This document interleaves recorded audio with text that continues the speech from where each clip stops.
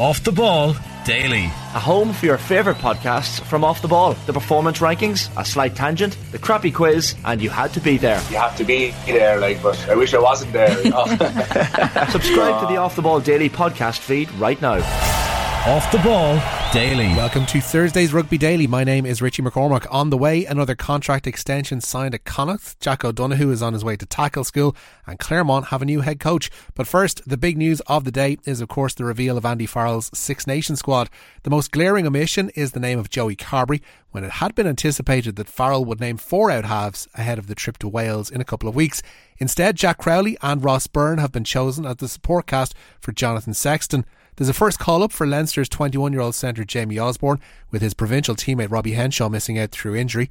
As expected, Munster's Gavin Coombs earns a recall, effectively taking the place of the injured Max Deegan. Another Leinster player, Joe McCarthy, is preferred at lock to Kieran Treadwell. Taking you through the squad in full, the outside backs are Keith Earls, Mac Hansen, Hugo Keenan, Jordan Larmour, James Lowe, Jimmy O'Brien and Jacob Stockdale.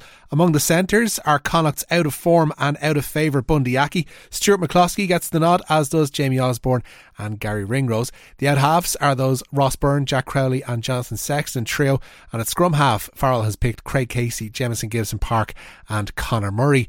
Among the props are Finlay Bealham, Tyke Furlong, Cian Healy, Dave Kilcoyne, Tom O'Toole and Andrew Porter. At hooker we have Rob Herring, Ronan Kelleher and Dan Sheehan. The locks are Tyke Byrne, Ian Henderson, Joe McCarthy and James Ryan.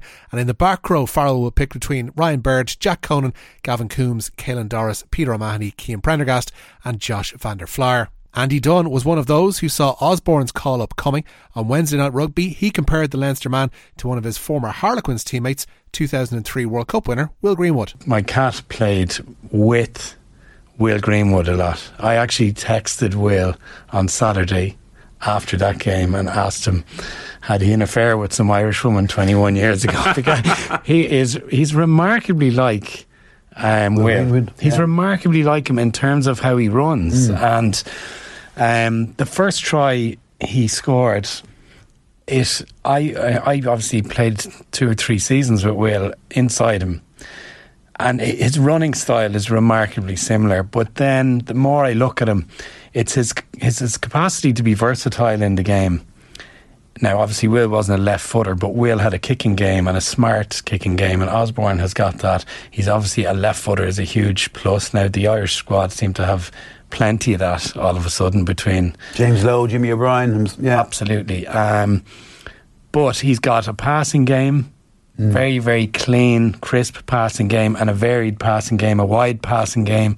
He can pass early, he can pass late, go into the line, put someone in a gap. He's obviously a threat himself. But yeah, remarkable on Will. So English World Cup winners can be so endearing. He said, come back to me when he's got 30 test tries, was his response. So the classic World Cup winner's response. But in fairness, tongue in cheek, he did say later on he went and watched it. And, you know, kind of good player, full stop, he got back, which I would say is high enough praise for him. Yeah. But yeah, I think he'll be someone, when you're looking at the makeup of the squad, it won't be a huge surprise. Isn't timing so important, and luck, but he puts in a performance like that a week before the selection, and everything about it looked like he would be very comfortable in an international setting to me. And sometimes people just leapfrog into groups like that. On this morning's OTB AM, former Munster out half Ian Keatley was asked who he would have included at out half. I was kind of thinking, obviously because Ross Byrne was playing well, but I was kind of thinking he's probably going to stick with his reliables. Obviously Johnny was going to be in. I probably thought he was going to go with Joey Carbery and Jack Crowley. And even the way they've got Jack Crowley at the moment, they've got him playing 10 and 12. So just with kind of thinking of the squad, if you have like a 10 who can also play multiple positions on the bench, it kind of frees up it. So Ross is mainly an out-and-out 10. So that's why I thought they might have went with Joey, because obviously Sexton's going to start. So then I think they're going to go with Joey, who could play 10 and 15. And then you've got Jack, who could play 10 and 12. So that's the way probably coaches would be thinking. Do they have the cover on the bench for multiple positions? But as I said there already, I can quite understand why Ross is being picked. He's probably the form 10, and you could see him even starting maybe not the first test, Wales away, but you could see him playing the 2 tests that are away from home against Italy and Scotland, because that's what they need to do as well. Like, they need to start developing other 10s who you could easily see Johnny retiring after the World Cup, or if Johnny gets an injury, they need someone who's able to step up, and the only way they're going to be able to step up is if they get realistic game time or starting a Six Nations match, and I think that's what I think he needs to do that. He needs to do that in this Six Nations. Keighley also gave an insight to what Crowley brings to the squad.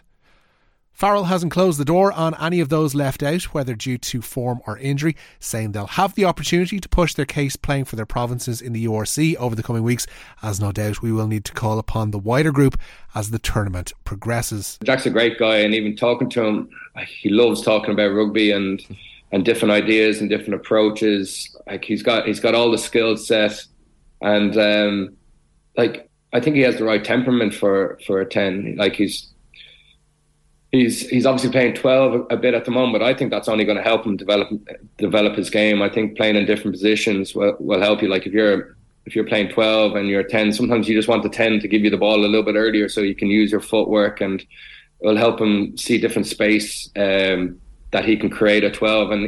And we can see that he's actually doing that quite a lot with Munster. He's helping Joey out. He's another distributor. And I think that's just going to help his game. But even look at his age profile. He's still young. I think he's 23 years old.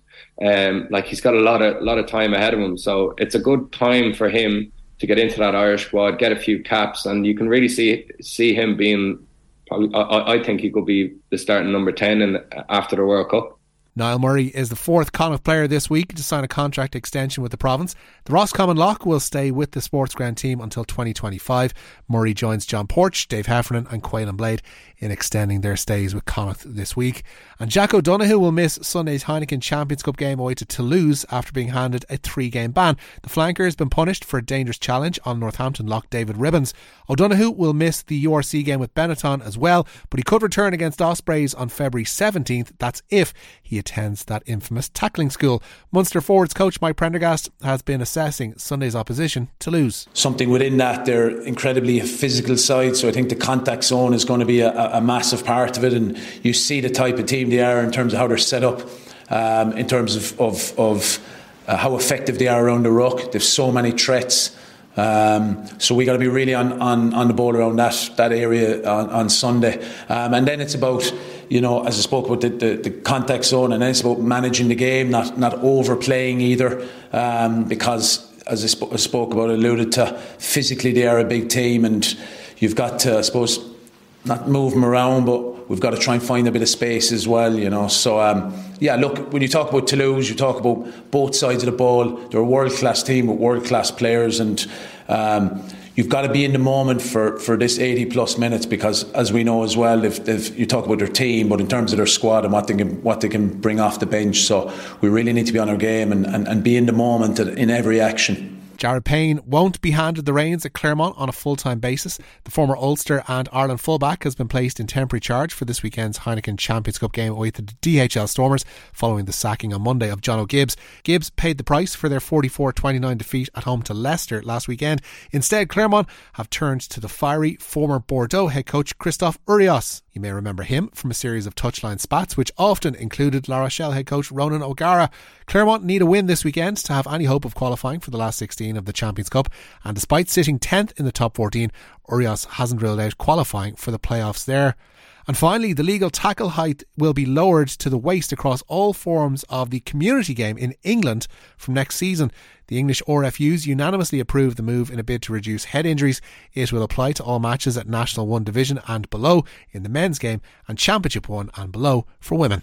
That's it for today's Rugby Daily. Don't forget to subscribe to the OTB Rugby feed for all your latest rugby podcast updates. We'll have team news galore ahead of this weekend's Heineken Champions Cup and Challenge Cup matches on tomorrow's show. Until then, my name is Richie McCormack. Take care.